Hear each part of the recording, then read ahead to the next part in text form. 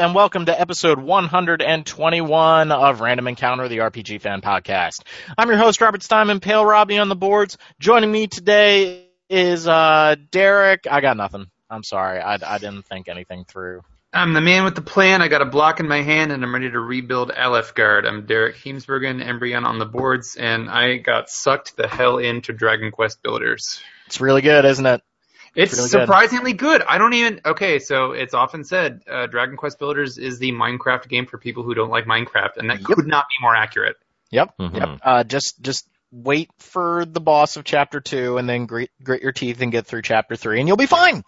It's just, I want a sequel to that game so bad. I really do, because they just need to fix a few things and they will have an absolute classic on their hands, because I started really taking pride in building my little town. I know.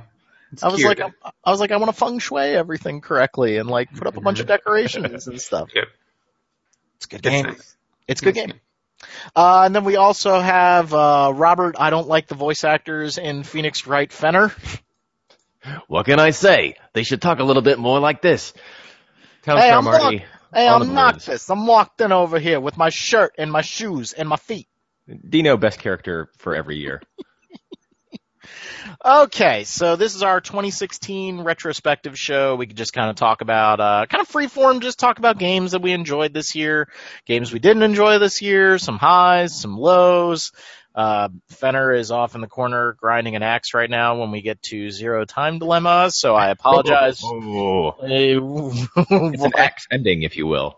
Yeah, I'm hoping there's another timeline we can skip to when we get to that point where we got a good version of Zero Time Dilemma. You got to shift, man.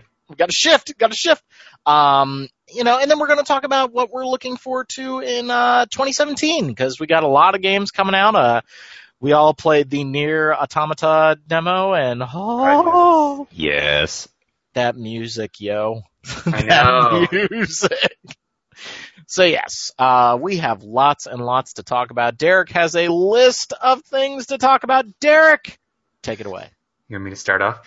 Well, We have, between the three of us, I think we have pretty diverse tastes. I tend to lean more towards the Japanese stuff. Rob goes more towards Western stuff, usually, just generally. And then Robert, I think you're kind of a wild card. Sometimes I think that we're going to have the same opinion on something, and then you drag shit I like through the mud. So I'm like, damn.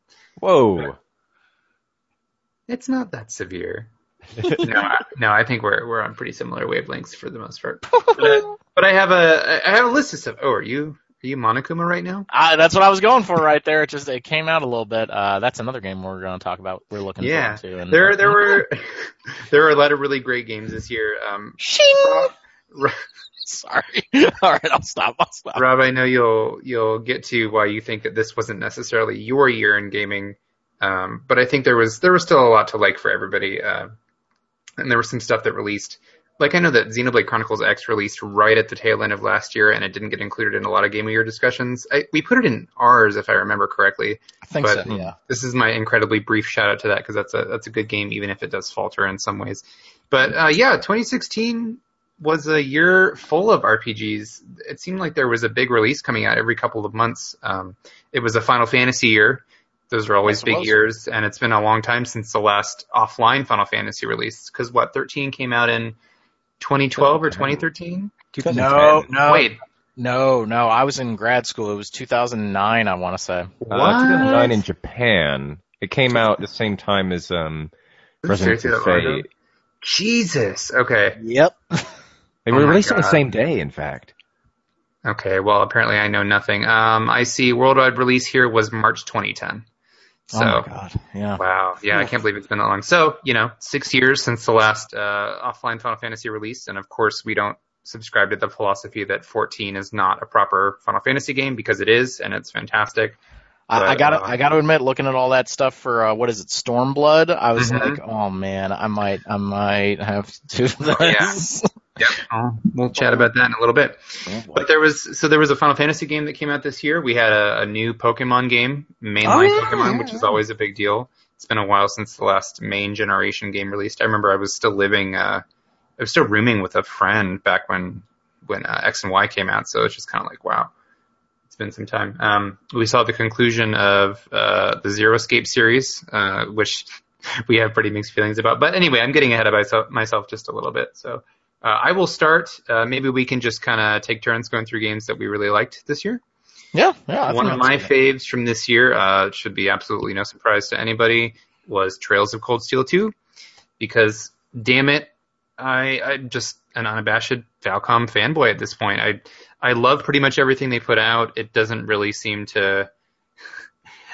they seem to manage to avoid the tropes and the cliches just enough for me to keep getting sucked into these worlds and wanting to know what's going on with their characters and everything. But Trails of Cold Steel 2 was interesting just because it came out in a year that had such high-profile releases like Final Fantasy 15, and yet I still felt like it stands toe-to-toe with them. Or I feel like it stands toe-to-toe with them because it's just well realized. I've talked endlessly on this podcast and elsewhere about why Falcom's world building I think is so good and why I have such a deep personal affinity for that series. But Cold Steel 2, I just think when I compare Cold Steel 2 to something like Final Fantasy 15, which isn't necessarily a fair comparison because they're very different games, I see Cold Steel 2, a game with ostensibly lower production values, just having so much more heart, so much more character, and so much more depth to its world narrative.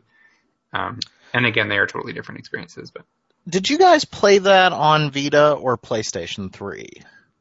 I played it. I reviewed it on Vita, and the Vita has some performance issues. It's not enough to break the game, but I think that PS3 is by far the preferred version if you can spend the time in front of a TV.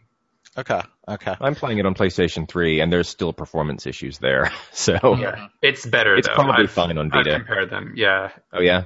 Yeah. It's worse on Vita by quite a bit. But we talked about it quite a bit. I was really excited to give that game a shot, but I just didn't. It didn't do it for me, and I can't really explain why. I think maybe I was just expecting something else out of it, but it just didn't do it. Maybe somehow I'm not that surprised actually. But now why did I like Persona so much?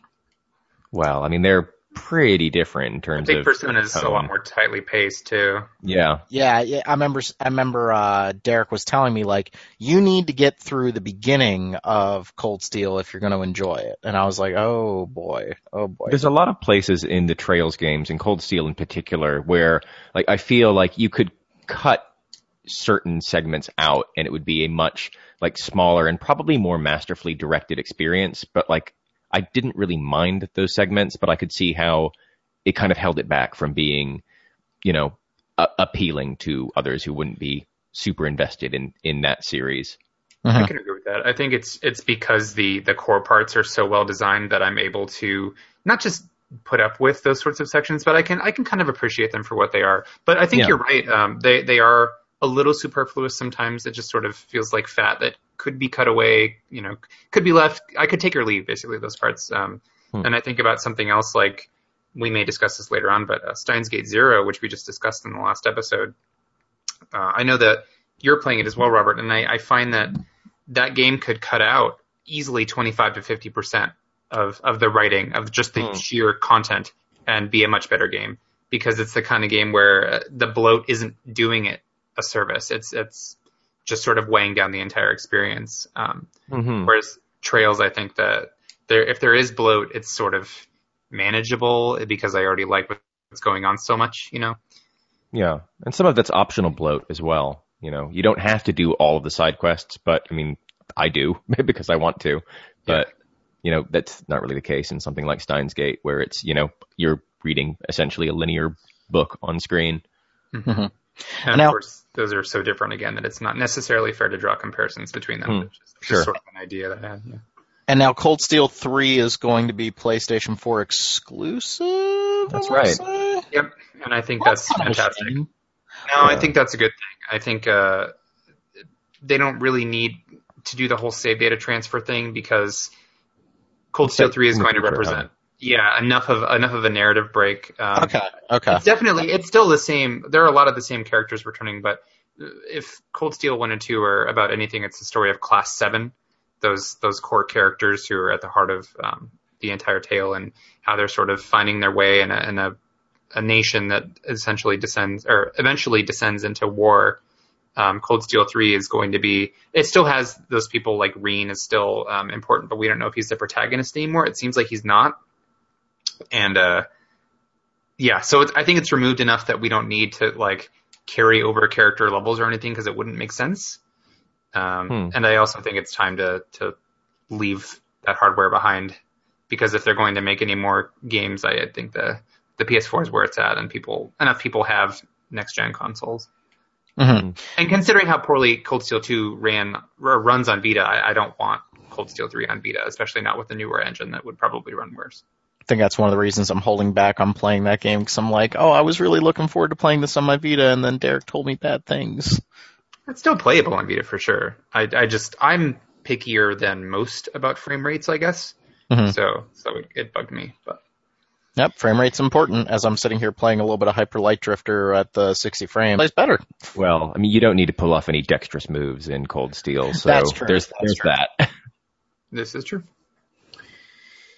But Trails of Cold Steel 2, we've talked about a lot, and there's, I mean, as far as most anticipated stuff goes, just to dip my toe into it, of course, Cold Steel 3, I doubt is going to come out here next year, seeing as it's slated for next year in Japan, and it takes a while to localize those games. So that's on my most anticipated. I just don't know when the hell it's going to happen.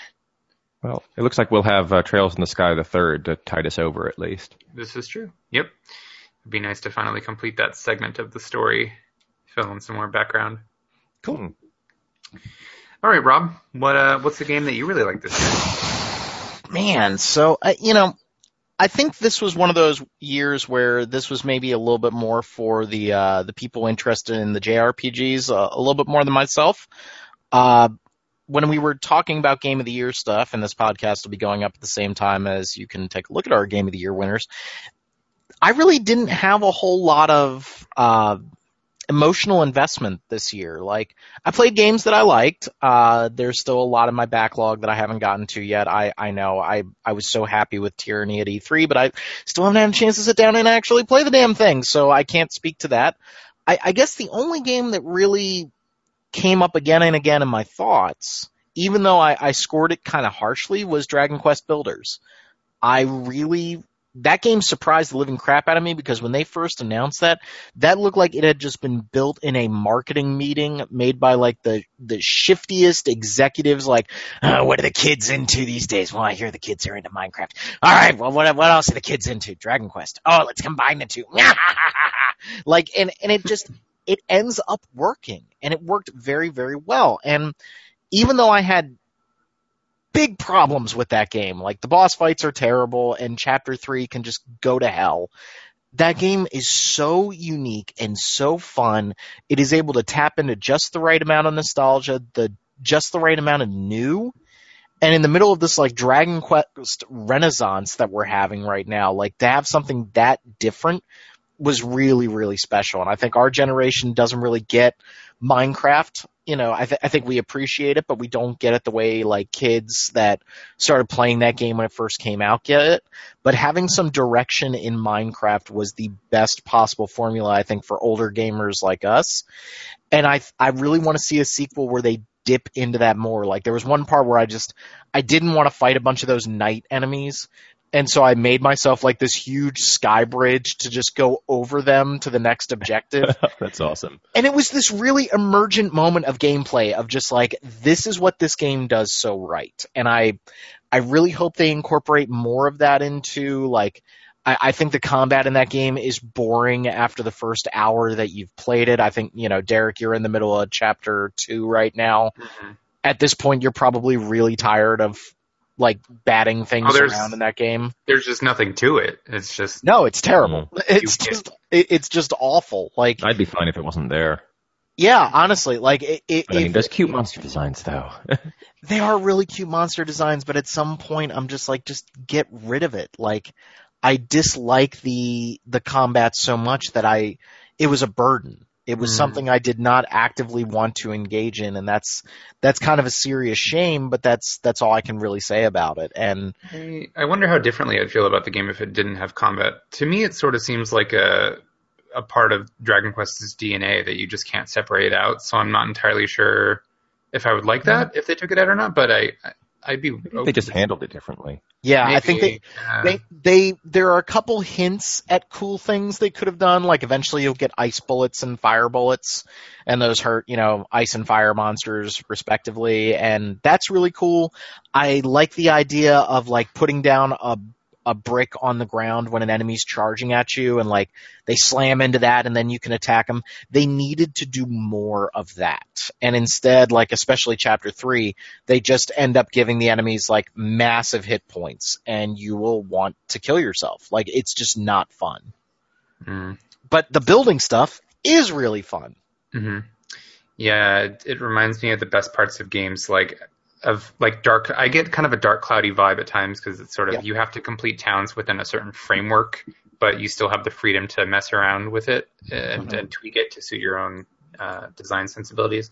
I get some of that. I get some like Animal Crossing, Sims almost with like in chapter 2 you have to heal people who are sick. But it's not that involved. It's just like you have to get the thing that they're asking for. So it surprises me that so many kind of layers go into that game and it works as well as it does. And it just feels to me, it feels kind of clean. Like it just seems well designed and there's not a lot of unnecessary stuff happening. Like if you want to add certain decorations, you can, but you don't have to. The bosses, I do agree though. I've only fought the first boss, but I just felt like it was kind of a pain. And it's like something that they were fighting to make work within a system that doesn't work with it. Yep. Yeah. I really want to see a sequel, and apparently it sold very well, especially in Japan. So I think we will get another game. I just, make with the good. Like, do the things that game did well, focus on that stuff, and I think you could have something really, really special. But I think I was a little bit harsher on that game than a lot of people.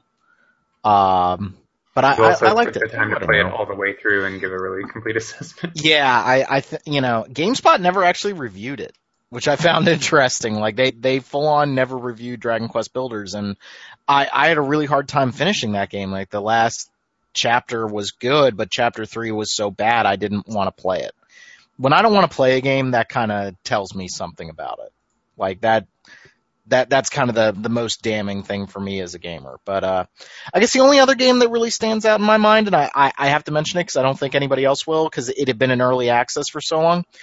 I really like Darkest Dungeon, but that game turned into a really nasty grind at the end. It upset me, like how it became so rote and so just nasty that that's part of the appeal of that game is like, you're playing this really badass dungeon crawler, but it started to become like, okay, you have to level your characters up to a maximum level so they can go into the Darkest Dungeon, then they will complete the Darkest Dungeon and you have to retire them. And it just, it took everything out of that game and turned it into a grind, and that really bummed me out. That really, really bummed me out. I love that game. I actually just got it yesterday. It's fantastic for the first couple hours. It really is. But I don't know if I should be having party wipes at the very beginning, but that's what's happening. That's what's happening to me. It's very easy to have party wipes at the very beginning. Very, very easy. Yeah. It's a great game in so many ways, but it's also like it's so punishing and annoying at times that it won't surprise me if you don't stick with it. I remember you recommending it to me, and I also picked it up just a couple of weeks ago. It was on sale on PSN, and I played it probably for 2 or so hours, and I thought it was interesting. But then my boyfriend really got into it, and he's put like 20 hours into it since. So I've seen a lot of it be played and heard a lot of shouting from the other room, and he's like, "Damn it, not again!" So there are some moments that are just like really, really nasty. Like one boss, a boss that actually turned me off on the game for like a month. It was one of those moments where like I didn't realize how screwed I was until I got to the boss. Like I had a party that was basically like, you should not be playing this boss with this party, and that really bummed me out. Like I don't want to be punished for the way I'm playing a game, and that's kind of what they did. And I don't know how you fix that. I don't know how you fix a game that's built around permadeath to not feel like a grind, but they just kind of lost Rogue Legacy. Like, yeah. And that's what we talked about before with Sheeran the Wanderer. Like, trying to play that DS version is not fun because that is really grind heavy. And then you realize, wow, a lot of those improvements that they made to the Vita version, that was important stuff. Like, without that, I don't think I would have liked that game that much. yeah, for me, the kind of games that revolve around permadeath or have punishing mechanics like that need to have some, because if you can't control the kind of the micro level, I don't know why this is like a term that keeps coming up for me, but if you can't really exercise complete control over micro level stuff like individual party members, because if they die, you lose them, then you should be able to exert control over the macro level stuff. Like, okay, well, the next person who comes to my town will always have this permanent bonus because I unlocked it at some point. Sort of like the Rogue Legacy approach. With people inheriting stuff or you upgrading your castle to have better base stats or whatever to give advantages to subsequent characters. And I know the Darkest Dungeon has some of that, but maybe it needed more, but that may have removed some of the challenge, and perhaps that's not the direction they wanted to take the game in. So, Yep. And I think, I am not trying to get us to, I'm not trying to get Robert to talk about Dark Souls 3, but I'm kind of setting him up here a little bit. For as punishing as those games are, you don't actually lose a lot when you die, and that's kind of important. And I think that's one of those things that people don't realize with the Dark Souls games. So, Robert, I've set you up to talk about Dark Souls 3 unless you don't want to talk about it, and I apologize. I wasn't trying to do that to you, but I'm happy to talk about Dark Souls 3. Yeah, I know that Dark Souls 3 it's had a very mixed reception, hasn't it? A lot of people have criticized it for being too referential to Dark Souls 1 in particular, and a little bit of Demon Souls. I don't know if you felt that way, Rob? A little bit. I thought that was one of the things that Dark Souls 2 actually did fairly well, was try to distinguish itself. But I also understand why they went back to the well with Dark Souls 3. Like, it makes sense to me. I think it was an interesting way to cap off the series, if this is, indeed the end, as they're promising it to be. It's one of those moments where if this is the last game, I'm okay with it. Yeah. If they then just come out with another one, I'm a little annoyed with you guys. Yeah, I'm going to be pissed if they just bring out Dark Souls 4 next year. Yeah, and I don't think so. I mean, From Software has been pretty quiet lately, and that makes me happy and also excited to see what they do next. I thought Dark Souls 3 was probably the best playing game that they've made. I would agree. It didn't have the lows of Dark Souls 1, Blighttown, and it also didn't have the highs of Dark Souls 1. So it just it was a smoother experience. It was very fun. It's probably the game I would recommend to people who want to play a Souls game for the first time. It's probably the game I would recommend to them first. As weird as that sounds. It is the most accessible, I would say. Yeah. And I think that, Bloodborne is still my baby. Like, that's my favorite game that they've made. But that's also, like, the art aesthetics. That's everything coming together in that game. But Dark Souls 3 takes a little bit of Bloodborne and some of its opening level design in particular. I think that game starts very strong and ends very strong, but the middle is kind of take it or leave it. Like, I mean, feels like a lot of filler.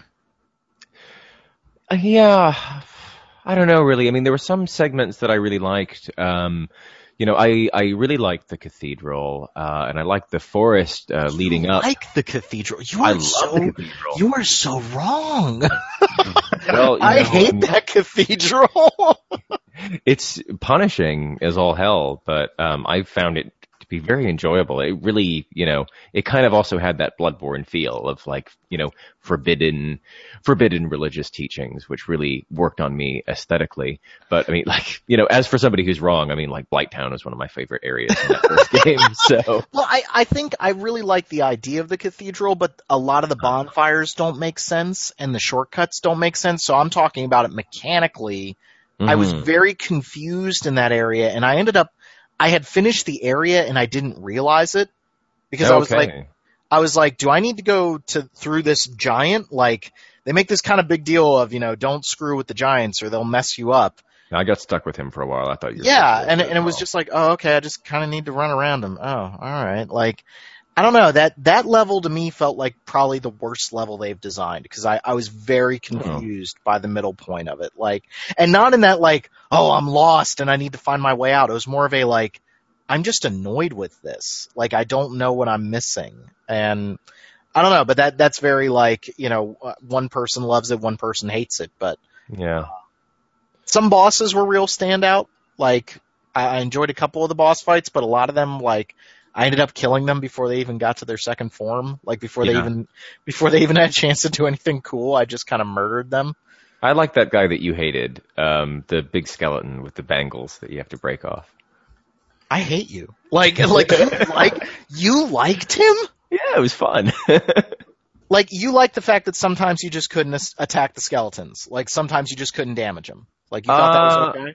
I didn't have a problem with that, actually. I think I got the short end of this, because I got the glitchiest fight out of it. At one of the times... You were playing on PC, weren't you? Yeah, and there were moments where, like, I couldn't damage the skeletons, and then there was a moment where he just charged forward 3 times and then spat his, like, abyss juice all over the place and killed me. That happened my first time through, and then I was really scared to challenge him again, and then I just managed to beat him before he did that. Yeah, but, like, I couldn't fight him. I was just like, you didn't even give me a chance. He's one of those bosses that, like, if he behaves, if he, for lack of a better term, like, if he doesn't do the really obnoxious attacks over and over again, like, the constantly lifting his sword hand into the air so you can't fight him, like, if he doesn't do that stuff, he's very easy, but if he does that constantly, you can't beat him. Like, now I don't want to play any more I was thinking about playing Dark Souls 3 again, and now I'm like, nope. Yeah, I mean, it's one of those things that I don't know if I'm going to want to return to. But, really I feel the same way that you do, is in that it's mechanically very strong. I mean, you can see that they learned a lot of lessons from Bloodborne, not just visually, but, definitely mechanically. You can be as agile as you want, which is kind of a first for mainline Souls. And, I didn't really, I didn't mind the referential bits. I mean, some of it, like the Demon Ruins, I felt was a kind of weak and meaningless callback, but some other things really worked on me. Some things that were, spoilers and I can't mention. And also some of the enemy designs I felt, that reference Demon Souls were actually pretty appropriate. Like those fat religious ladies with the evangelists. Oh yeah. Bibles. And their outfits are callbacks to the fat controllers of Demon Souls, but the context that they're in the world of like spreading this wicked religion to these inbred people in the outskirts of this kingdom to, try and twist it to the church's benefit. It really worked on me. So, thematically, I found everything pretty interesting. It just, as you said, it just didn't have those high highs and intrigue that Dark Souls 1 had, or Bloodborne for that matter. And did you like how the Demon Ruins just kind of ended? Yeah, there was nothing to get down there. It was just this area. Like this area. I thought when the first DLC was announced, maybe it'll be for the second DLC, but I was like for sure that that's where the DLC was going to start. Like, because that area just doesn't feel complete. That is just an area that you're just, like, Derek, you're just going through rooms and then you just get to a room and it's like, well, I have nowhere else to go. And that's it. That's it? Like, it's a bit of an effort to get down there too. It was bad. Like, but again, I think that game has a lot going for it, and it was fun. But I want new from Software. I want to see those mechanical lessons put in, a new setting with some new twists. Yeah. So, it was good. It was good. It was better than I gave it credit for, but I think. The reaction was mixed. I think people are now a little down on it where they were really high on it initially. But then again, that's kind of what happened with Dark Souls 2, isn't it? Like, people loved that game when it came out, and then all of a sudden everybody was like, nah. I don't know. I've kind of heard a lot of people talking a lot of sugar about Dark Souls 2 lately. So I think the opinion may have changed again. I like Dark Souls 2, but I think the boss design is a little lame, but I kind of like how it was willing to do its own thing. Like, I think those 3 games are kind of interesting in their own ways. So we should stop talking about Dark Souls before somebody gets mad at us. Dark Souls, huh? Not Never saying heard of it. Derek, that wasn't saying you. That's saying, some of our listeners who get a little pissy if I bring up the Dark Souls. Like, tune in next week for the new Dark Souls podcast. Yes. Yeah. Way to knock us down from 3 listeners to 2. What the hell? I'm sorry. I'm sorry. Derek, what else did you like this year? I liked a lot of stuff. You know, a game I didn't expect to like at all was Tokyo Mirage Sessions. Yeah. I thought that game was going to be a pile of crap, honestly. I've said so when we had our discussion earlier, but I honestly thought it was just going to be the shallowest, most sort of tropey anime fanservice-y schlock. But it turns out that game has really endearing characters and the most outrageously good production values I've seen outside of the Persona series. Like, it's probably the best looking or best designed game in terms of user interface I've seen since Persona 4. Or at least it totally meshes with my tastes. Like, damn, that game is just brimming with character and personality and life. And the music, like, I was an unabashed fan of J-pop in my early teens especially, and I still like J-pop, but it's no longer, like, the only thing on my listening device of choice as it used to be. You should see my old CD wallets I had in my car. It was just, like, video game soundtracks and anime. Could you sing all of Cruel Angel's Thesis at a moment's notice? I could sing a lot of it. I knew it! Yeah, I still love that song. I know, but, we all do. Yeah, but, it's weird. And Tokyo Mirage Sessions had that effect not just on me, but on the people around me. I was playing it in front of friends who had no experience with either Fire Emblem or Shin Megami Tensei, and weren't necessarily big anime fans, but they were like, whoa, this game is so colorful. Like, what the hell is that? What are those flashy moves? And I remember beating the game, and when you beat it, you can access a movie viewer. You have to actually start a New Game Plus and then get far enough into the game to go to, like, the hub office, and then you can rewatch all of the cutscenes throughout the game. I'm sitting there with, like, 5 or 6 friends at 1 a.m. on a weekend night, and they're like, dude, let's watch them all. Just watch it, keep going. This is so cool. So we just watched all the little music videos in turn, and everybody was totally into it. I don't know what it is about this game that has this sort of transcendent appeal, but it makes J-pop really fun, I think, and accessible. And it's an upbeat game, and it's not perfect, but I really had a great time with it, and I think it defied a lot of people's expectations from some of the reactions I saw on the web. Kind of hope that gets some kind of port to the Nintendo Switch, because I would really like to play it. I'm not buying a Wii U for it. Like, that just ain't happening. Yeah, it has the whole text message thing in game, which is one of the few uses of the Wii U gamepad I've been really happy with. I just don't like having to hold on to that massive thing.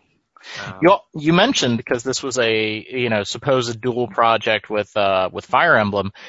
I'm kind of surprised at how little I've been hearing about the new Fire Emblems this year when it comes to, like, reading other websites, Game of the Year awards, and retrospectives. Did everybody forget that Fire Emblem came out this year? Oh, no. No, I didn't forget. I've said since not day one, but since I played that right after release, that I think those games are incredibly weak. I think really? Some of the weakest Fire Emblems to come out. Yes. Do tell a little bit here, because, I liked Fire Emblem Awakening, but I got so incredibly frustrated with it because it was either way too easy or way too hard. Awakening is a much better game than these were. Okay. Give me a little, take me through it. Tell me the tales of the shepherd. Like, explain this to me. Go ahead, Robert. Well, I've only played Conquest, which I played for review, and I mean. Oh, I don't know. I mean, Fire Emblem stories have never been the bomb, but I mean, I found it's especially trite and unlikable this time around. But just gameplay-wise, I mean, it just it didn't do a lot for me. In the same way that Awakening seemed to kind of revolutionize that formula. I know that Conquest was meant to be more of a throwback to like the harder earlier games in the series, but it felt like, you know, instead of really presenting a real thoughtful challenge, it just kind of seemed like they were enforcing arbitrary limitations and conditions on you that, you know, would just make you fail when a certain number of turns elapsed, or Are you talking about Conquest, you said, right? Yeah, I've only played Conquest. Okay.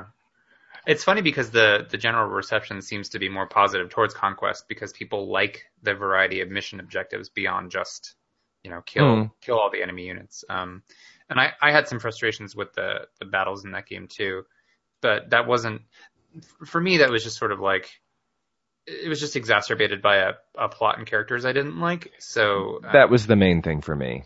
Yeah, I think Conquest in particular is supposed to be this game with, it's got a really interesting premise, and the idea is that you're basically playing the bad guys. So you're playing a Fire Emblem game where you're having to do horrific things on behalf of the sort of villainous empire, but ideally or ultimately you want to change it from within. You want to beat the evil by sort of cooperating up to the point where you have to, while also making changes. And I think nice idea in theory. Yeah, but I think it falls utterly flat because the problem is the writing. So the game has all of these characters that they want to sell you on very quickly, and they want you to be able to pair them off into these relationships by sort of exaggerating each of their one or two character traits so fast and so enormously that it's like, okay, I get it. This is the guy who, I mean, from Awakening, an example is like, this is the guy who likes lollipops and he's a thief. Okay, that's his entire character. And there's, of course, a little bit more to it than that, but Conquest, well, this entire new series does the same thing with these characters that don't actually have much personality, despite how quickly they seem to come on and have them. There's just not much below the surface. And the biggest problem is that Conquest, for me, is a game, the problem I have with Conquest is that it's a game that's supposed to be talking about the atrocities of war and sort of being subversive by making you perpetuate some of those atrocities for the sake of the greater good. And yet, death is not treated with any gravity. Like, it's just sort of like, oh no, how horrific, the village is being slaughtered. And then they immediately move on. It's like you get like 2 lines anytime some major event happens, and sometimes characters die without really any build-up, or it's like I don't have time to get attached because they're not well written enough, and I also don't feel like... It's also totally goddamn absurd that the characters on the Conquest side think that their father isn't just an evil tyrant. Like... Are you just working for Skeletor, and it's just like, oh, whatever you say, Dad? It's like in Sword of Mana, where the characters are ruminating over whether Dark Lord is truly evil. Oh God! You know, the guy's name is Dark Lord. Yeah. Well, I mean, Derek, if you're looking for nuance and people dealing with death, there's a little game called Tactics Ogre. Let us cling together. Oh, yeah. Well, Tactics Ogre is fantastic. Yes, it is. Oh, yeah. And to go back to Robert's point a little bit about the arbitrariness of some of the gameplay, like, you know, I pushed really hard for us to cover XCOM 2 because they put so many new RPG mechanics in it, and I played like 3 hours of XCOM 2, and I just said, I can't play any more of this. Like, it is honest to God, like they forgot everything good about what they did in XCOM, and they decided, you know what every mission needs? We need to have a term limit. You need to finish this mission in 9 turns. And it's like, so now you've just made a super stressful game about precision movements and permadeath, and you've added a clock to it. And I'm like, no, I'm not going to do that. And like, that happened to me with Fire Emblem Awakening when I pumped the difficulty up because normal was just so piss easy. Like, I was just steamrolling this game. I pumped the difficulty up, and then I got to a mission where, like, all of a sudden reinforcements came from behind and slaughtered two of my dudes, and I would have had to restart the mission. And I was like, well, how was I supposed to know that was coming? Like, I'm not going to play any more of this. And it's just over and over again. Tactics Ogre and Final Fantasy Tactics got this right by giving you the ability to unscrew a situation. Like, right. You don't, if somebody dies in Tactics Ogre, they have 3 lives. So if you lose them in a mission, if you're not able to revive them, you can still keep them around. Like it's 2 more times before you lose them. And I think that, Fire Emblem did so much to kind of move forward a little bit with Awakening, but it kind of feels like they forgot what people liked about Awakening, if that makes sense. Well, they do have options. I couldn't ever really settle on a difficulty option that I really liked in Fire Emblem, which is weird. The most recent Fire Emblems, Fates. I kept forgetting the umbrella name for that series, Fates. I couldn't really find a difficulty option I like because it's either permadeath, which I find very stressful, and I've dealt with in past Fire Emblem games, but I was like, okay, I can have permadeath on, but maybe make it a little bit easier, and then I just sort of steamroll without any challenge. And then if you have permadeath off, it's just kind of like brute force everything. There's no need for strategy. So I just find that the game is it seesaws between the 2 extremes depending on which setting you choose, and there isn't really a happy medium for me, but that's just like a personal thing. I think that a lot of people were happy with it. That's how I felt about Awakening. And, I've said it many times on this show, but like everybody talks about how, you should play Fire Emblem with permadeath on. And I'm like, yeah, but then that also means that then you should kind of keep moving forward if you lose a character. What's the point in restarting a mission 10 times to make sure that all your people survive? Like, you're just making the game take longer. Like, turn permadeath off if you're going to play like that. Like, I kind of like the idea of rolling with the punches. I've tried to do that more, especially in my role-playing games lately. Like, I make a decision and it doesn't turn out the way I want it to. Instead of reloading a save, I kind of just like, all right, I made that decision. I did that with Witcher. I did that with Fallout 4. And I've kind of really enjoyed that, but then there has to be a level of fairness to it as well. Like, and I think Darkest Dungeon crossed that line a little bit, and I think that Fire Emblem Awakening, for me, really started to cross that line. Yeah. I think ultimately what it boils down to for me is I just think that Fates has a really bad story that it tries to pass off as something super profound. Oh, boy. And it's just not good. Notice in Conquest that, despite you being on, the evil side, like your hands are completely clean. Throughout, you never actually do anything bad, and also your protagonist is just an idiot as well.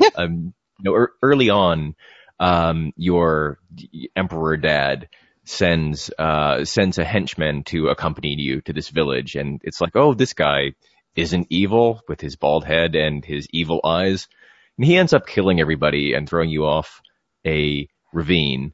And this isn't a spoiler. This happens like right at the beginning of the game. And then, later you run into him again and he's like, oh, sorry about that. Let's go on a mission again. And you do that and you're like, well, maybe he won't kill everybody this time. And yeah, that's exactly what he does. So it's the Dr. Smith from Lost in Space argument.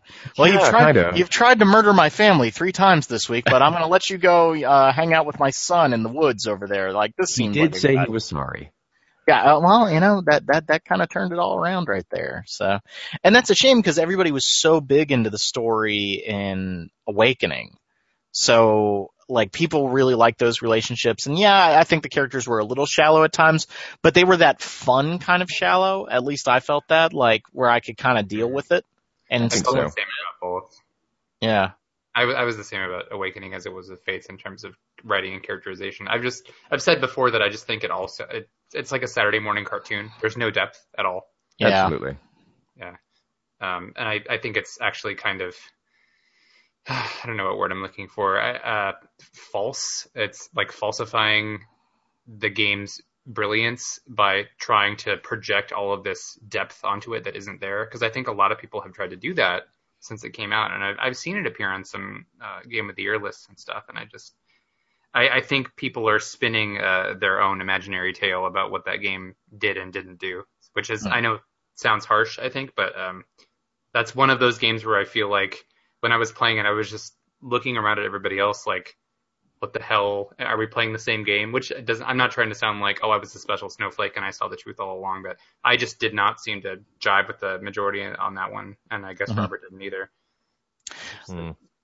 That's kind of how I felt about a DLC that was released this year, Witcher 3 Blood and Wine, which I actually found it to be some of the weakest Witcher writing. Like, I was kind of astounded by it. I mean, they come right out and tell you what you should do. They're like, this is the good solution. And then eventually they come out and go, nah, seriously, this is the good solution. This is what you should be doing instead of this. And that was really disappointing for me because I was like, The Witcher is supposed to be this kind of everything is gray and no matter what you do, you're kind of screwed. There's only so much you can do to fix these people's lives. But there is a very good and a very bad ending to Blood and Wine. And then to go a step further, the villain's motivations are so terrible. I don't want to be hunted down because I'm a vampire. So because I'm pissed off, I'm going to have all my vampire buddies try to wipe out this town. So they won't try to wipe us out. What? It just... That's a very, 80s anime kind of plot device. Yeah, it reminds me of, Valis 3 on Genesis. Yeah, I was really... And I think I was also really done with Witcher 3 at that point. I'm not going to pick on that gameplay right now. I think to each his own. Some people enjoy it, some people don't. But I also felt like the improvements to that game, from a gameplay perspective, they kind of broke it. They give you an actual nuke. Your Ard spell, your force push spell, insta kills enemies at a certain point in the game. And it's almost like they're just saying, nah, screw it. You don't want to fight these guys anymore. Just blow them away. And at that point, the game just became tired for me. And the final boss fight was just a 3-stage slog with no checkpoint in between. And, the boss could kill you if they hit you twice. And it was just, I don't know. I know a lot of people really liked Blood and Wine, but I was kind of, and I'm doing the same thing Derek did just a second ago. I'm not saying I'm right and everybody else is wrong. I was just a little surprised that there wasn't any more critical analysis of that game. I felt the writing was probably the worst, considering how good Witcher 3's writing was overall. And I didn't play Hearts of Stone, which everybody has talked up quite a bit, but I found Blood and Wine to be very underwhelming. It was more Witcher when we didn't need more Witcher. The last thing that game needed was another 15 hours. Mm-hmm. This brings to mind an idea, and I haven't fully developed it here, so bear with me, but I think there's something to be said about, in the case of both of the games we just discussed, The Witcher 3 and Fire Emblem Fates, or rather Blood and Wine and Fire Emblem Fates, they were both preceded by other games in their series that these were sort of building upon, either by being a sequel or by being an expansion. And I have to wonder if some of the feelings people have about the original games get pushed into their analyses of the follow-ups, because when you say that the Blood and Wine didn't have as sharp of writing, but it's still kind of the core Witcher experience, I have to wonder how many people either didn't separate that out or didn't really take it into consideration. You know what I mean? Because they might have just been like, okay, it's more Witcher 3. I like Witcher 3. My feelings remain sort of the same unless this drastically devolves into something else. Yeah. Because I'm thinking so many people like Fire Emblem Awakening, and then those same people seem to feel the same way about Fire Emblem Fates. So it's kind of are the changes too subtle for people to really take into consideration when they're comparing those games mentally? I don't know. I've actually been thinking a lot about that, Derek, and not to retread old ground that we've talked about on the past couple shows, but I was pretty down on Mankind Divided when I played it at first, because it did play so incrementally different from Human Revolution. It was the same game with a couple new things, and I was kind of I'm a little surprised that they didn't make a lot of improvements. And eventually I got into it and I started really enjoying it.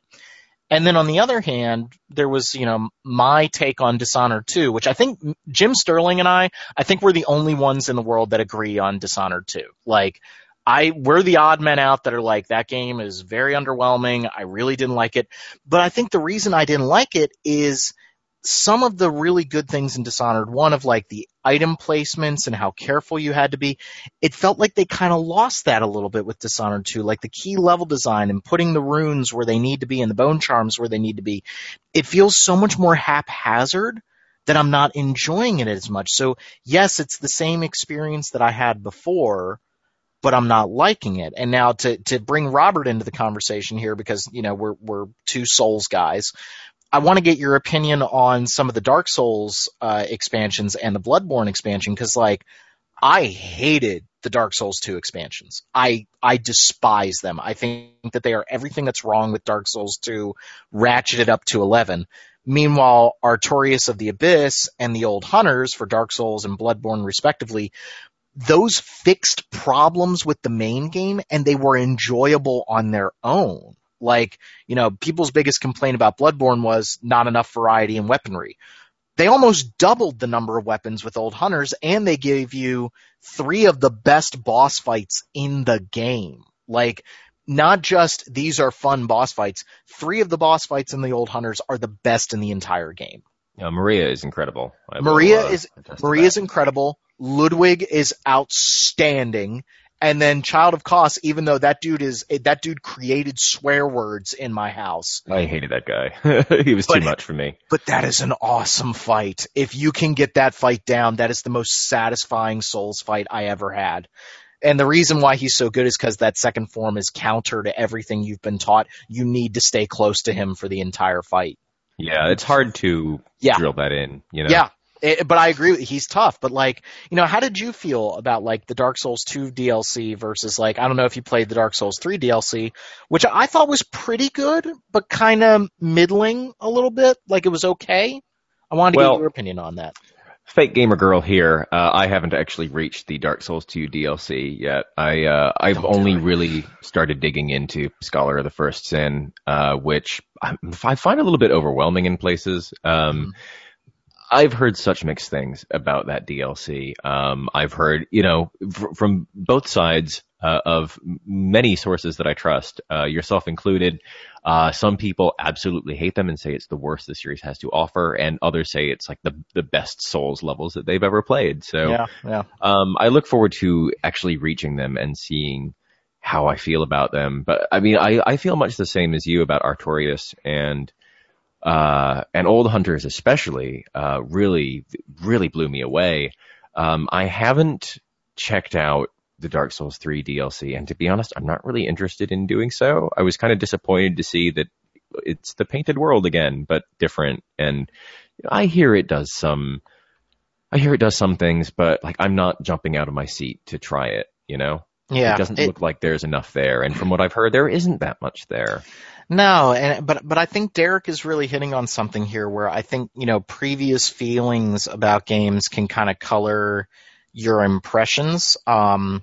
I think maybe a little bit of that happened with another game that you and I disagree with a little bit, Robert, which was Shin Megami Tensei 4 Apocalypse. I was going to say, I think you can really apply Derek's argument to those two games. Yeah, I really like that game for the differences that it had with Shin Megami Tensei 4, but I can also see how somebody would be very upset about those differences. The game is a little bit more friendship is magic, and I think I put that in my review and in my Game of the Year write-up, but I like it for that. But I can totally understand why you wouldn't. I totally get why you wouldn't like that.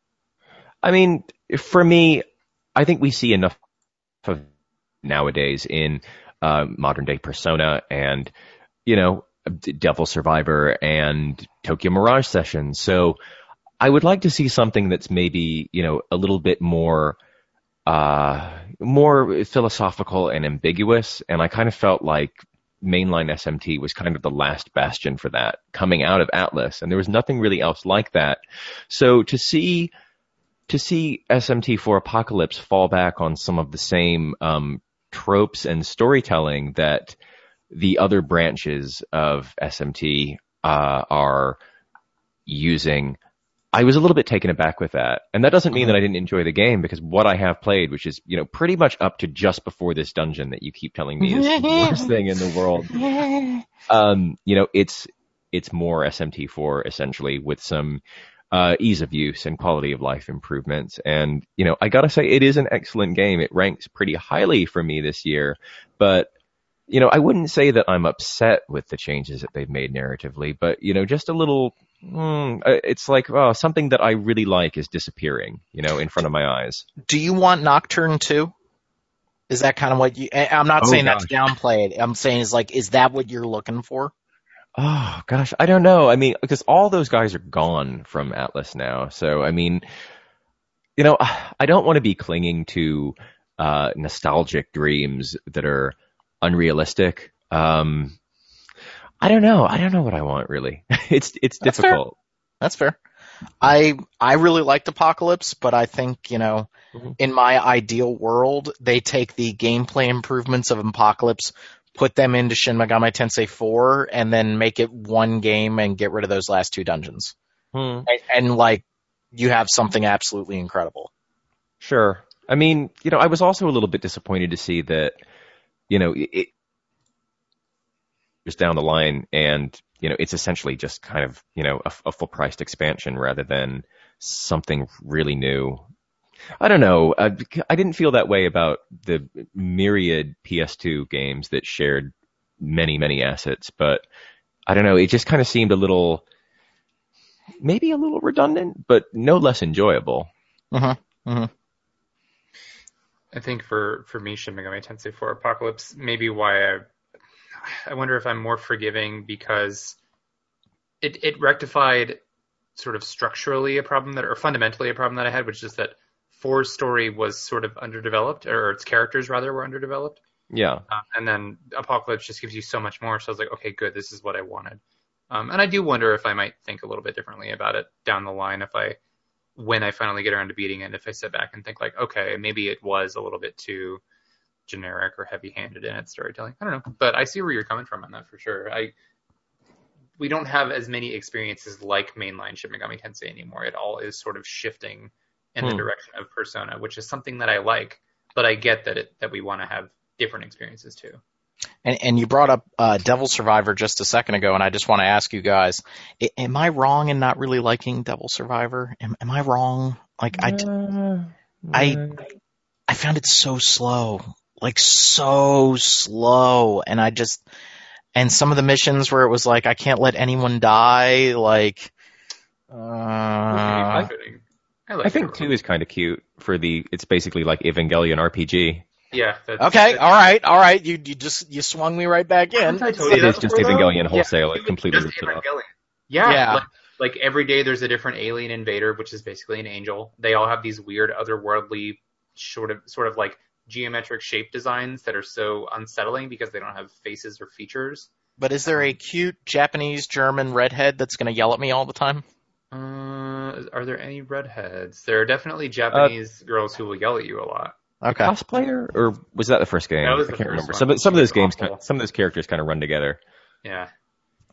I need to have my Asuka, okay? I need to be yelled at. Like, and that's here's where we see the formative experiences of Robert Simons. I did watch Evangelion when I was in like middle school, so I think that kind of colored my impression of like healthy relationships in a not so good way. Shinji, please don't do that over Asuka. No, please. God, No, please. Last I didn't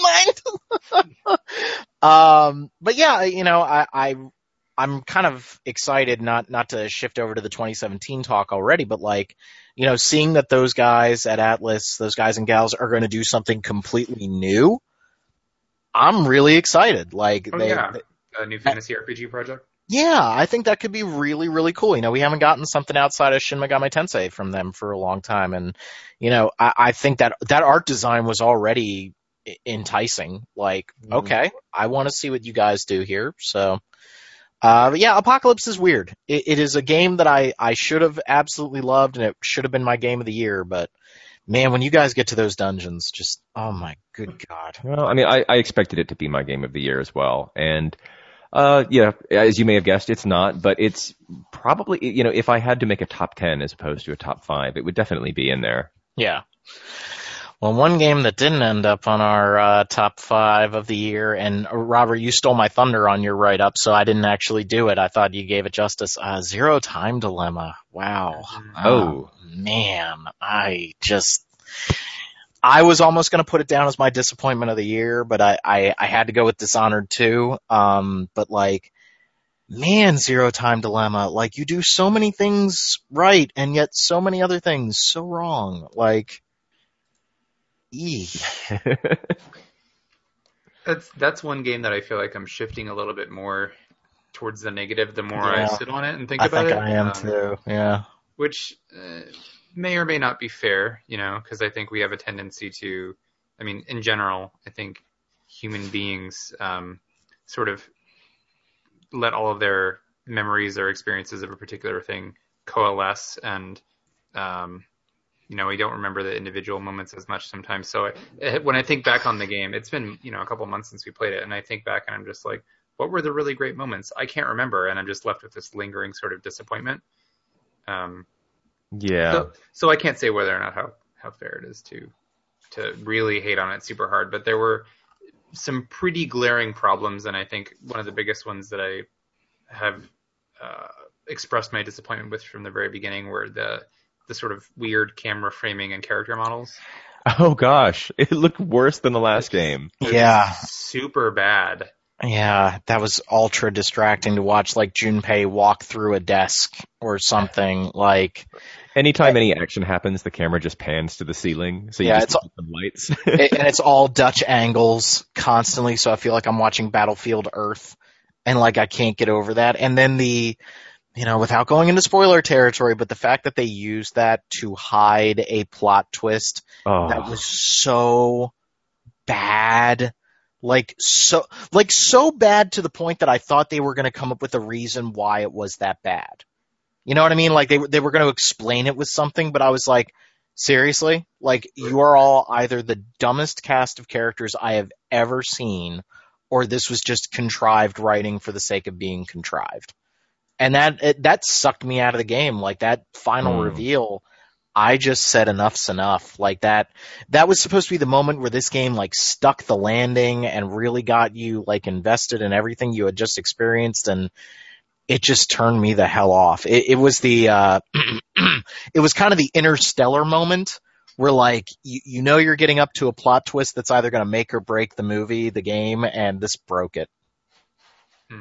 But also, how about no spoilers, but how about when you finally find out who Fi is? Yeah, that was a little...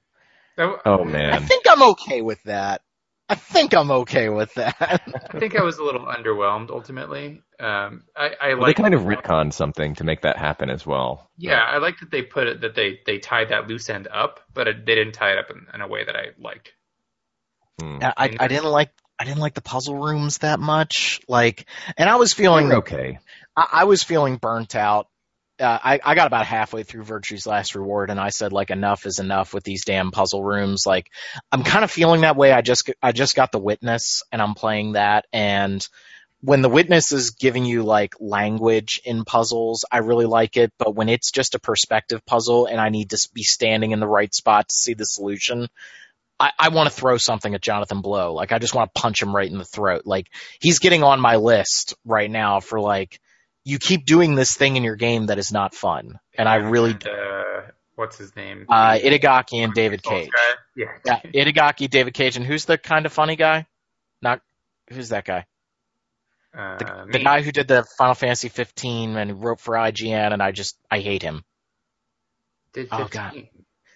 He did that Final Fantasy 15 reveal thing where they revealed the release date. Oh, wait, not Greg Miller. Yes, I hate that asshole. Awful. I hate that asshole. I don't think he's funny at all.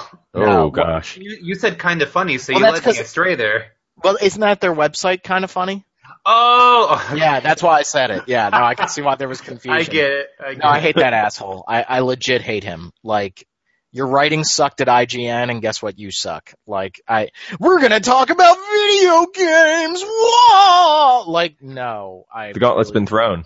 Come at us, Greg. Well, the problem is he's like 1.5 feet taller than me, so he probably could kick my ass legitimately. But like, yeah, I saw him at E3 and I was like, God damn it, he's like got 50 pounds on me and 1.5 feet. God damn it. Like, he's a tall dude.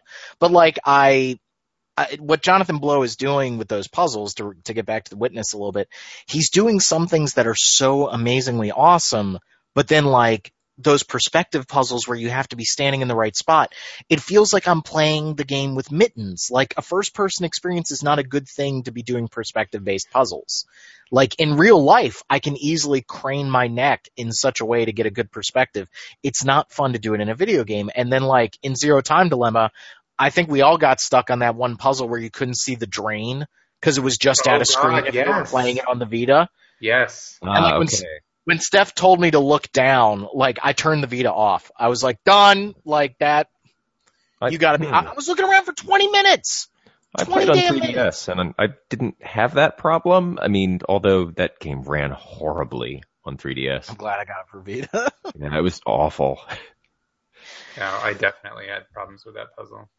I'm excited that now they can do something different. Like now they've got the baggage clear. It's kind of like, okay, you guys can do something new. It's kind of like the Kojima stuff. It's like now Kojima doesn't have to worry about Metal Gear anymore. He can do He's just something making Metal new. Gear again, though, isn't he? Really? Well, the rumor is that Death Stranding is Shadow of the Colossus. So I don't have any idea what the hell he's doing. But he's got my boy crush Mads Mikkelsen, so I'm on board. Like, hmm Yeah, I want to see how that game plays before I really give into the hype. oh, you don't want to buy a $2,000 statue for a game company that hasn't even released a game yet? Oh my god. You don't think that's a little presumptuous? I'm good. Yeah. No, Yeah, it's fascinating. I need to see what kind of game it is. I know. No, this whole cult of Kojima, the dude hasn't made a game I enjoyed since 2004. There, I said it. You didn't like Revengeance, right? We talked about that. No, I did not. I We really, didn't make that anyway. I you want to didn't? give Okay. that. So Oh, that was fun. I want to give that game another shot after playing the Nier demo, but I really didn't like the camera in it. I really didn't like the camera in it. And we'll talk about Nier in a few minutes, but no, I haven't liked a Kojima game since Metal Gear Solid 3. So you didn't vibe with 5? I vibed with the gameplay of 5, but that game is not finished, Yeah. and that game is very repetitive. Yeah. I love the gameplay. I love the enjoyed playing gameplay. it. It is the best playing stealth game I have ever played, but there was no reason to play it. Like, the scenarios were boring, the boss battles were atrocious, and the story was utter shit. Yeah, it's not a finished game. I don't necessarily blame him for that, but that game is not finished. So, but we got to get back to It's like another game that came out this year that should have been way better than it was. Oh God, which one are you talking about? 15? Yeah. I still need to play more of it. I haven't. I've been waiting on patches. I kind of want them to. You might be waiting a while. Yeah. They're going to be recording new voice acting for these scenes that they're putting into the patches. So yeah, maybe I should just do it. But I don't know. A part of me really wants to wait. I think people who waited 2 months to play The Witcher 3 got a much better experience than I did with that game. So I'm kind of like, how long I kind of wish I could, unplay it and then play the full complete story when it's actually out once they've written it, because clearly they haven't yet. So yeah. But at least we got it. It came out. Yeah, we talked about it last episode. There are so many great ideas in that game that just sort of fall apart in that last half. Last third. So sad. Well, maybe we'll get a director's cut, or we'll get Final Fantasy 15 too, and it will be all bro trip all the time. That would be actually preferable to the way it goes down IMO. But another game before we move on to our 2017 stuff that came out that I really liked was Pokemon Sun.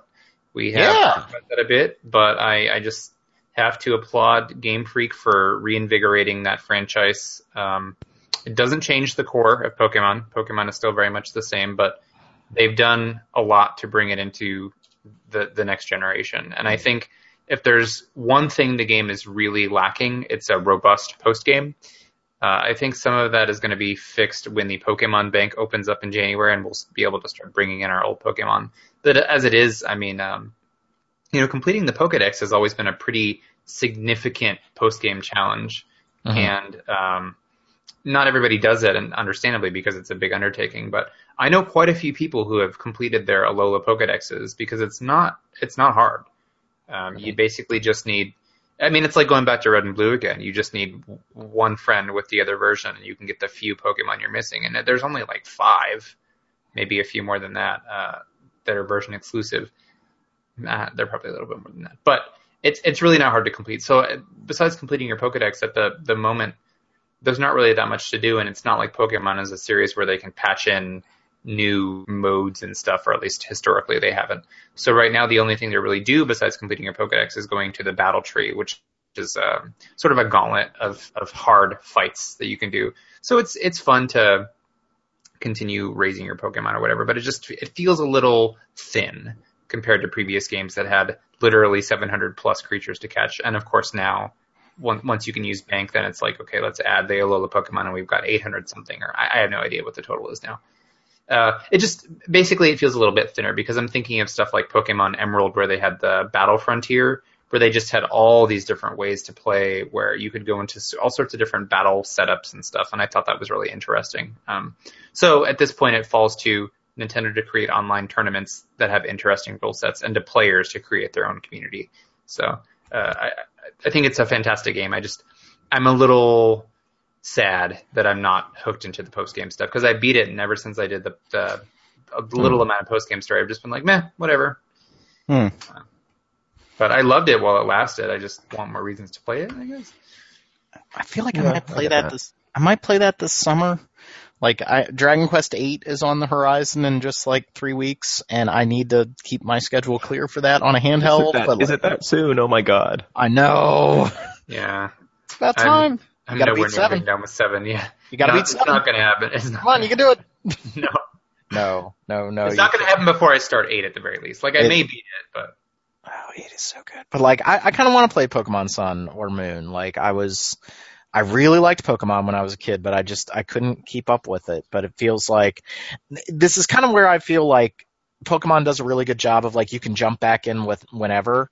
Whereas, like, I've always wanted to play the Yakuza games, and then I just stare at, like, the 14 different Yakuzas that I would have to play, and I'm just play the latest one only. I'm like, but like, I'm gonna miss all the story. Like, no, they put in all the cutscenes in the options menu. So in case you didn't play those, you can look at all the most important parts. Which one did they every do single with? game. They did that with 5? Yeah, they did.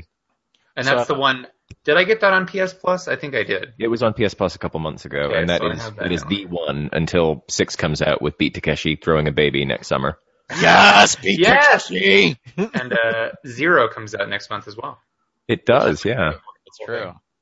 Was 5 on PlayStation 3? I feel like it yeah. was. Yeah. Okay. Yeah, I got that on. I still haven't set up my PlayStation 3. We need to get the bedroom squared away, and I need to build a new shelf up there, and then I can do that.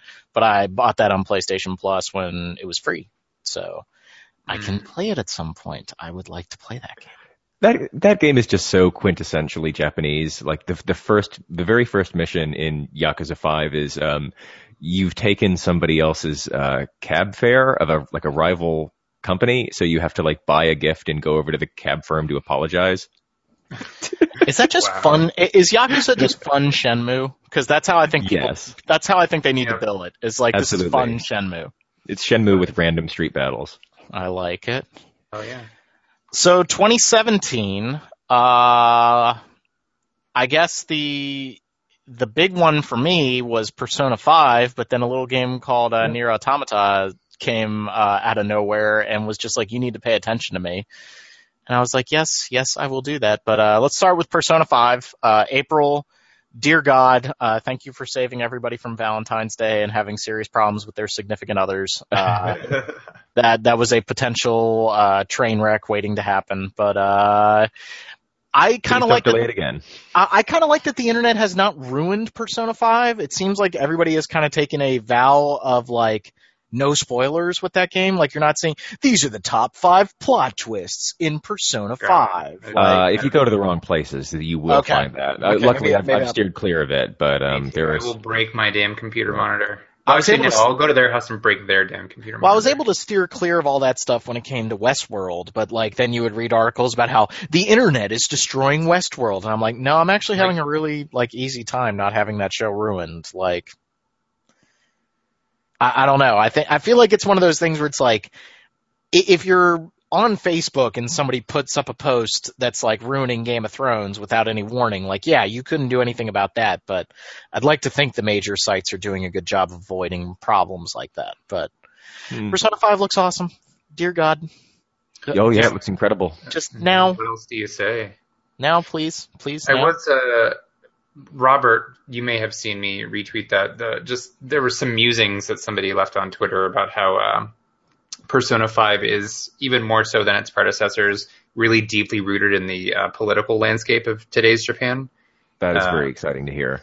Yeah, and so I'm interested to see how well that does in fact translate to a U.S. audience, because the person who was writing about it was saying that there may be some nuance lost, and they knew that people would say like, oh yeah, this is Japanese, but we can see it through a Western lens, and he wanted to see how well Atlas is going to sort of handle all of those concepts, and if it's going to really commit to saying like, no, these are issues sort of unique to Japan that need to be appreciated as such, and not just young people's problems in general or whatever. So, yeah, damn, I'm excited for Persona 5. Yep. What else is there to say? The game looks freaking incredible. And Just needs to come out. So I don't even want the soundtrack. Like, I always look for game soundtracks when they release, even if it's before the game comes out here. Like, I don't even want to see the track list, you guys. Don't even tell me. I want to hear that in context for the first time. Yeah. Me too. But I guess now we got to talk about the demo that came out last week for Nier. Yeah. Holy crap. Go ahead. Bayonetta RPG. Hmm? Bayonetta RPG. Yeah, and so I really, I've said it before on the show, I really didn't like Bayonetta. I kind of had the same problem with it that I had with a couple of the Devil May Cry games, where like the beginning part of that game is really fun because they give you fun enemies to fight, and then they stop giving you fun enemies to fight. They give you like just slogs and creatures that are like not responding to your attack, so you hit them 2 or 3 times, then you got to dodge or something. Like I actually think the new Devil May Cry did a really good job of avoiding that, even if the enemies were kind of samey the whole way through. But that's neither here nor there. But holy crap, Nier is awesome, and it also reminded me that every game needs to give you the option to remap all of the controls the way Nier does.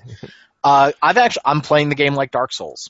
I put the attack buttons on R1 and L1 so I can swing the camera around while I'm playing it, and I really like that. And I know that doesn't seem like a big deal to some people, but having camera control while you're attacking and moving is hugely important, and that goes back to Final Fantasy 15.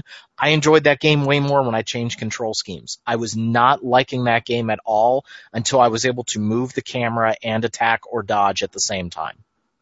You know what else here Automata does in terms of convenience or accessibility is I really like that they worked in a good narrative reason to give you control over your interface.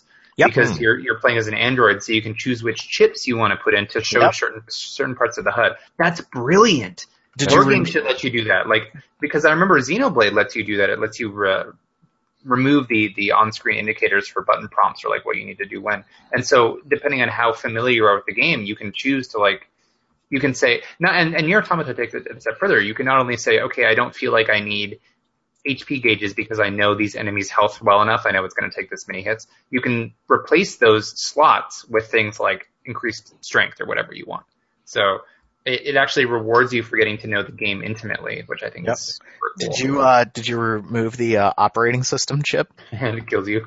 Yeah, it kills you instantly. I did think that was a little convoluted when I first got to that screen. It was a lot to take in at first, but I think it's one of those things like you'll get more used to it.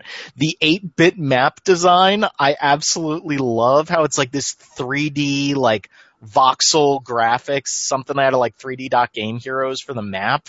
That game is just brimming with style. I really hope, Derek said it in the pre-show warm-up, that game may go to hell in a handbasket, but right now I am so damn excited for it. Mm-hmm. Like, I need to know if there's going to be the PC version on day one, though. Like, I have a regular PlayStation 4, and the frame rate was pretty good for the most part, but it did dip a little bit here and there, and that's one of the things I'm not happy about with this split console generation. I'm not a big fan of that, so I would much rather just get the game on my PC and just run it at a constant 60.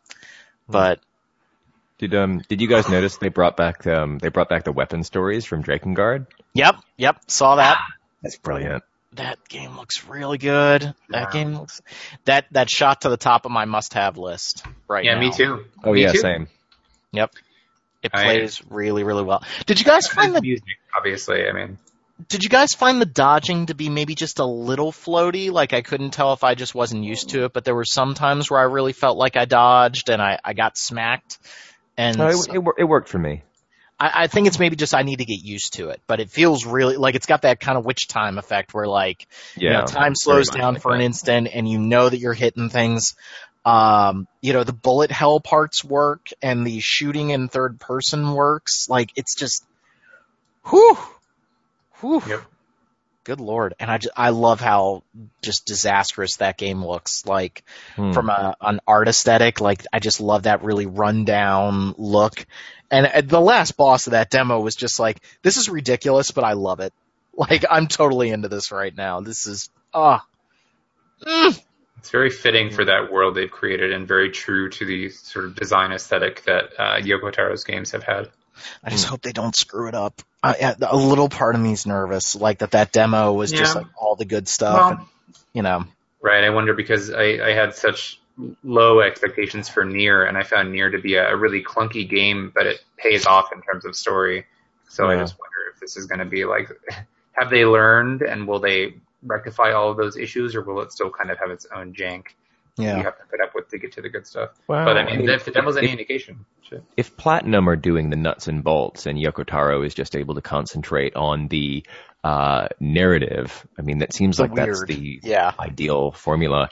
I mean, I feel the same way as our own Alana Higgs, who wrote up a preview of the demo, that, it's a little bit too early to tell if it's going to have that sort of kind of crushing melancholy that Nier had. I really hope that it does, but I mean, it is pretty hard to gauge at the moment. Mm-hmm. Yeah, that's what I want out of it. I want it to be that kind of dour, insane fourth wall breaking. Like, have fun with it. Just go nuts with this game. Like, that is one of the best demos I've ever played. Like, I have repeatedly played that demo and loved it. Like, we didn't even talk about the music yet, guys. Yeah, I said it. I was humming it. I was like around the house. I'm like doing the dishes and I'm humming it. Like, freaking great. Somebody put up a YouTube playlist of all of it that I've just had on. Yep. No, I'm really into that game. March cannot get here soon enough, and hopefully I'll have that game nice and completed before Persona 5 comes out. Mm-hmm. Man, golly, it's going to be a good start of the year. I get a Resident Evil game in January, guys. Looks like it's going to be a good one, too. It looks really good. I'm really like... Remind me to tell you something about that one off mic. Oh God. I've seen a lot of people data mining the crap out of that game, so I'm trying to avoid spoilers. No spoilers. Okay. I'm excited for that one. But, I think 2017 is going to be a good year for gaming. We got a lot coming out. We talked about Dragon Quest 8. Dragon Quest 11, the more they show of that game, like, my body is ready. Like, I need that game now. Might be a while, before we get it. Like, it could be upwards of a year or 3. But that game looks great. I was a little surprised. It didn't look like there was voice acting in the Japanese version. I was a little surprised by that. There was no voice acting in the original Japanese 8 either. Right. And I think that that's one of those things that, like, we talked before about Dragon Quest 7. If they would just give that game a modern user interface, like, I think everybody would lose their mind over it. It's a little clunky and a little, I hate putting putting items on my guys, like, and having them, their bag is filled. So now where did the strength seed go? Like, I hate that crap. I really do. Like, Dragon Quest needs to knock it off with that. I get it. I get that that's tradition, but that's not fun. Like, just knock it off. Diablo 3, we get the Necromancer and the Darkening of Tristram, which is the Diablo 1 aesthetics and music, and they took out some of the frame rate for Diablo 3 to make it look jankier like Diablo 1, and it looks great. I'm really excited to play that. Diablo 3 is still that game that is just infinitely fun to play, and they keep supporting it. So maybe a Diablo 4 announcement next year, who knows? It would be nice. Well, it seems like Atlas are not announcing anything before Persona 5 comes out, but I'm hoping maybe 2017 we'll get it, maybe an announcement and even a release of Etrian Odyssey 5. That'd be cool. Be real nice. Yes, Yuzo Koshiro's soundtrack is once again excellent for that game. You guys think we get Kingdom Hearts next year? Hell no. Maybe like summer 2018? Maybe. I have to wonder now, based on the the reception Final Fantasy 15 has gotten and their new sort of pledge to add more to it. I wonder how much of their development, how many of their development resources are going to be funneled from Kingdom Hearts 3 into that. Because they've said previously that they didn't want to work on Kingdom Hearts 3 sort of in full force until 15 was done. Right. And does done mean out on retail shelves, or does done mean everything year that later. they're doing? Yeah. So I just wonder if that'll affect it at all. And they may have entirely separate teams, but I don't know. It seems like Nomura, got his knuckles wrapped a bit for, not putting out 15 or versus 13 when he should have. So I'm wondering if they're going to trust him and, give him free rein to spend all the time he wants on 3. I mean, I don't doubt that it's going to come out at some point, but, I'm wondering if, I wonder about the production of that game. The little bits they've shown look very impressive. I mean, part of me wants to play that 2 HD remix when it comes out for PlayStation 4 because I really like Kingdom Hearts 1 and 2. I think those are really fun games. So we'll see. But I think that game might be a little far off, and Square Enix is also having some serious success with their Western games. I mean, we had Deus Ex Mankind Divided this year, which was really good, if not finished. So that was a little bit of a bummer. Hitman's doing very well for them. Rise of the Tomb Raider, which I played a little bit of, but Derek, it's just like you were saying earlier in the show. It's so damn similar to the first one. I'm like, I could take it or leave it. Like, it's good, and I'm digging it, but like, I don't feel the need to finish it because it's practically the same game. Like, I don't know. I've been pushing back on that, and part of me wants to write like an article for the site about that. Like, I push back on Fallout 4 for that. I push back a little bit on Deus Ex for that. Like, just I want to see some more than just incremental improvements. Like, I hope we're in a couple months and I'm saying, wow, Persona 5 amazed me. Like, I really hope that's the case. I hope so too. I think it will. Let's see what else is coming out next year that's good. Horizon. Oh God. Oh yeah. I forget that we covered that. Whew. That looks good. That looks really, really good. Friggin' fantastic. It just looks gorgeous. We might cover the new God of War. We haven't decided yet. I think we need to see more of it, but who would have thought we'd be excited for a new God of War game? Yeah. Who would have thunk it? We've got Tales of Berseria comes out in January, and while I don't have incredibly high hopes for the story... it's another one of those. Yeah, the battle system I know for a fact is fantastic, having played it at E3, and then I downloaded the demo again on my Japanese PSN account just to see if it was any different. It's not. It's great. Is that the latest game that's getting some censorship controversy and giant air quotes right now? Kind of, but not really. Like, okay, so there's not actually anything to have controversy over. Basically, as far as I'm aware, there was a scene in which a character was stabbed to death, and they changed it so that instead of being stabbed, the character is like magically killed. Hugged. Magically hugged. Yeah, so that was it. And I know a lot of the initial concern was over the main character Velvet's outfit, which is like a tattered sort of leather corset thing, and it shows a lot of underboob. Yeah, so people were upset that they were worried that it was like, oh my god, they're going to censor it or whatever, but they didn't. They kept the costume the same, so it was just that one scene, and people are making a mountain out of a molehill. So did they remove any vagina bones? Have any vagina bones been removed? All vagina bones are present and accounted for at this time. Okay, I just wanted to make sure. I know Dragon Quest VIII got a little bit of controversy because I think it was in the original Japanese version, Jessica's one revealing bikini was changed. They added a skirt to it, but like, it's Nintendo. I'm not surprised by that. Like, that doesn't also bother me that much. Because I married Jessica, so I'm totally okay with that. So. Right. So that's the thing. Danganronpa 3 is coming out here. Oh, yes. Yeah. Yes. And I'm excited to see where they go now that they have a clean slate. Yes. Yeah, definitely. Swear to God, if Junko is the villain again. Yeah, that would. I'm just going to throw my... Are you guys going to do Vita or PlayStation 4 for that? Maybe, I don't know. I've been playing visual novels recently on PS4, but I think they're better suited to handheld just because I like it's like a book. So. I want to be able to take it wherever. So I don't know. I'll probably go Vita this time. But Danganronpa also has mini games and stuff, so I hope that the performance doesn't suffer. Yeah, that's the only thing I'm nervous about. I'm right there with you, Derek. Like, I would much rather play that game on Vita, but if like I start getting bad frame rates while I'm doing like the targeting, Hangman or whatever. yeah, oh man, I really didn't like that Hangman game in Danganronpa. Well, it was funny because it was either really easy or sometimes it was absurdly hard. Like, you never got the right letters, and I was just getting really annoyed with it. But Yeah.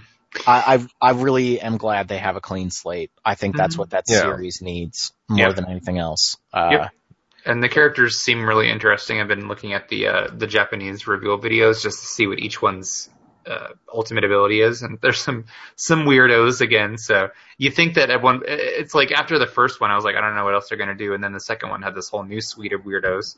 So I'm excited to see another suite of weirdos that are just as out there as one could imagine. Like, I couldn't have come up with this stuff. So. Yeah, I mean they put Mighty Number 9 in there basically, and how cool is that?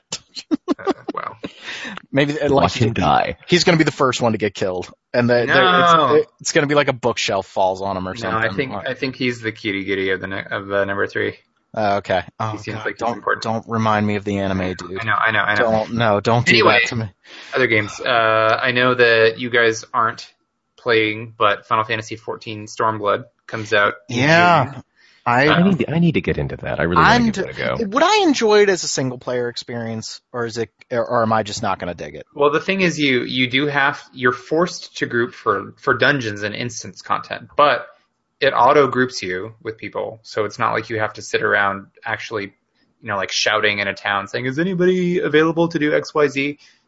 You can do all the dungeons by auto grouping. It's fine. A lot of the time, honestly, people just don't talk; they just run through it and do it.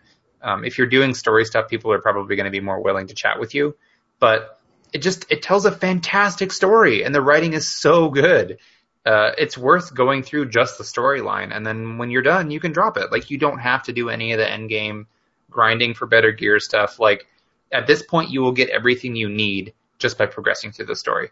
And if you don't want to go through all that, which I don't know why you wouldn't, but they're going to be they're going to be selling basically like potions to let you jump to where the current expansion begins, like to jump a character to level 60 and then jump ahead, like get all the story flags cleared so you can just go into the new expansion and then rewatch everything from your in room, which is not something I would ever do, but there are people out there who want to do that. So I wouldn't recommend it, but the game is not hard to get into. I think it's the most accessible MMO out there, and there's depth if you want it, but you don't have to. I just think the story's so good.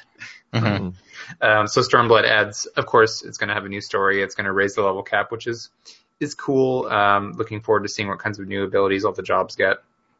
And then it's going to have new jobs. They just announced that one of them is Red Mage.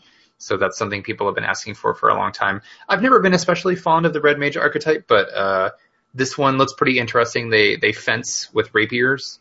So they have like a fencing sword, and then they're holding a magic medium in the other hand. They look pretty flashy. So it's Final Fantasy XIV, and Naoki Yoshida historically does great things. So it looks cool. Oh, and they just announced you'll be able to swim and dive underwater in the expansion. Ooh. Which is pretty cool. The preliminary screenshots they put out reminded me a lot of Chrono Cross, actually. So I was like, because it's just like these beautiful coral reefs and like emerald green and blue underwater areas and stuff. And I was like, oh yeah, that's my jam. So you're saying I should just do it? Yeah, I mean, you have a lot of options. There are RPG fan people across a couple of different servers, so at the very least, you've got us. Don't get me wrong, it's a time commitment, but if you just want to get to the story, it's not that bad. It's like playing an offline Final Fantasy, in terms of length. And so predictably, I'm also excited about all of the Xseed/Falcom offerings next year, and not just Xseed, because Tokyo Xanadu, that's going to be coming out courtesy of Axis. I'm curious to see how their localization approach differs from Xseed's. I'm sure it'll be good, because historically Axis stuff has been good.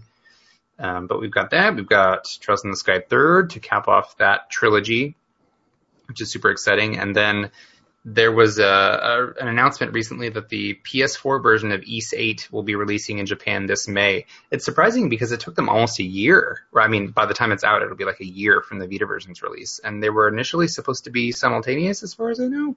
I think so. They're enhancing the graphics and stuff. They've released some promo screenshots that show it's different. And it does look a lot better. So I'm curious to see what else they add. I know that they're adding like some kind of a new mode, like a town defense mode or something that's different from what's already in the game. I don't know. But since Ys 8 is coming out for PS4 in Japan this year, hopefully we'll hear some rumblings soon about an English release.